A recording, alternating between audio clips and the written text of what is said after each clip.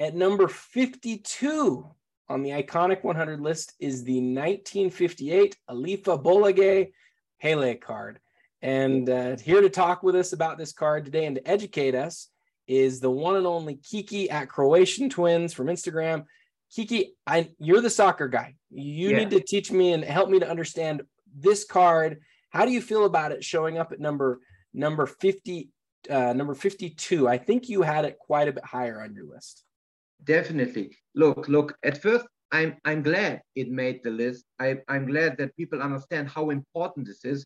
But I'm not glad that it went into the 50s because I gotta tell the truth. This is the most valuable soccer card in existence. For example, a PSA 9, we do not have PSA 10. A PSA 9 is selling for 1.3 million. A PSA 1 is starting at 20K, or a PSA 1.5, 27K. So this piece is the most iconic soccer cards that you can find in nowadays. And it's picturing a beautiful 18-year-old Pele at his very first World Cup in Sweden in '58. And the picture is beautiful. He has a beautiful blue jersey on. He has this like a little bit maybe angry face, but it's like really a very nice picture. And in my opinion, Adam, this card is very similar. I do not want to make any wrong information. For my opinion, this is the Mickey Mantle 52 of soccer. So please watch everybody for this card. So why do you compare it to the Mickey Mantle? Just curious. Because this is the most iconic soccer card just for baseball. For me, the most iconic baseball card is the 52 Mickey Mantle. And if I go back to my history, at my second national, I picked up my 52 PSA 1 Mickey Mantle, a PSA 2 Mickey Mantle, no PSA 1 for 9K in a trade. Yeah. I remember 2 years ago, Pele was also 9K. Right now it's 20K. I think Mickey Mantle is about 30K. So just look and see how it grows, because I'm pretty sure this card has still a lot of potential to grow, and it will remain, and no other card will beat it as the most iconic soccer cards in existence. So don't please do not sleep on this one, because it's very, very, very iconic, and I think only 111 pieces are graded so far in total. So there are not many out there. Wow. Total PSA, is that what you're saying? Total PSA, I think 111, and that's it. At first, you gotta find one that is putting one available, and then you, I think you will be pretty happy to find one. And actually, I got one already. I got one locked away, because for me it's a no-brainer. So don't sleep on this one, because I think next year when we're doing it, it will be much higher than 52.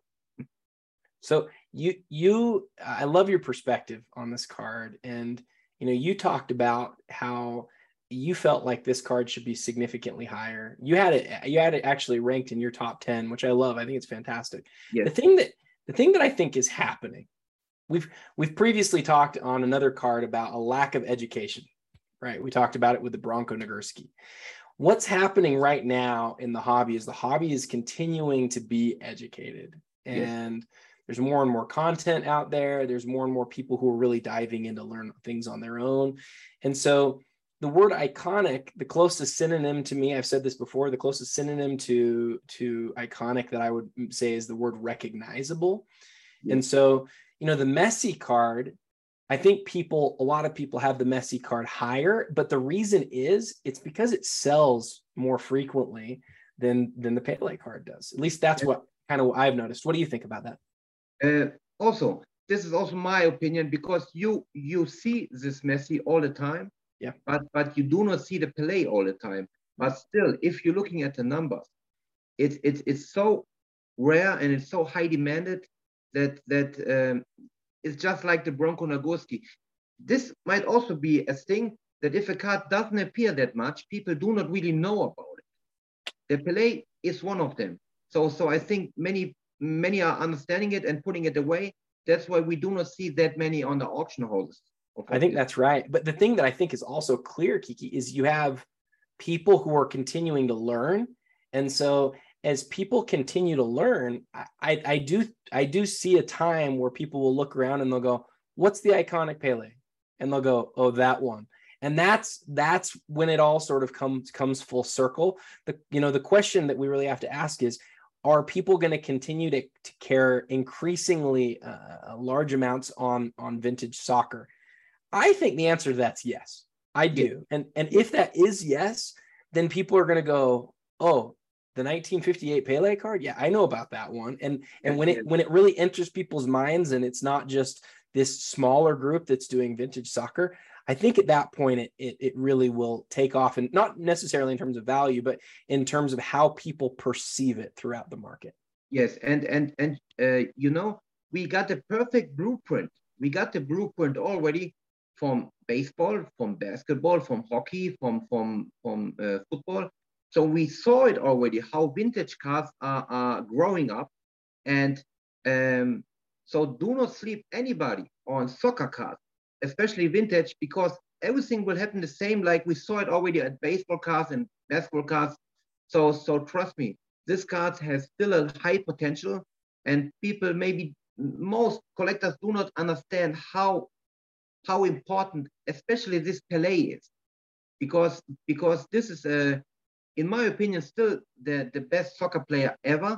I mean, Ronaldo will take his throne one day, but before him, Pele is the one that everybody knows. Everybody knows Pele, and this is the card to own. I love your perspective, my friend. Great perspective. Again, this is card number 52 on the Iconic 100 list, the 1958 Alifabolaget Pele card. Grateful to have Kiki here to educate us about it. Tomorrow, we're going to talk about card number 51 on the Iconic 100 list. And until then, happy collecting.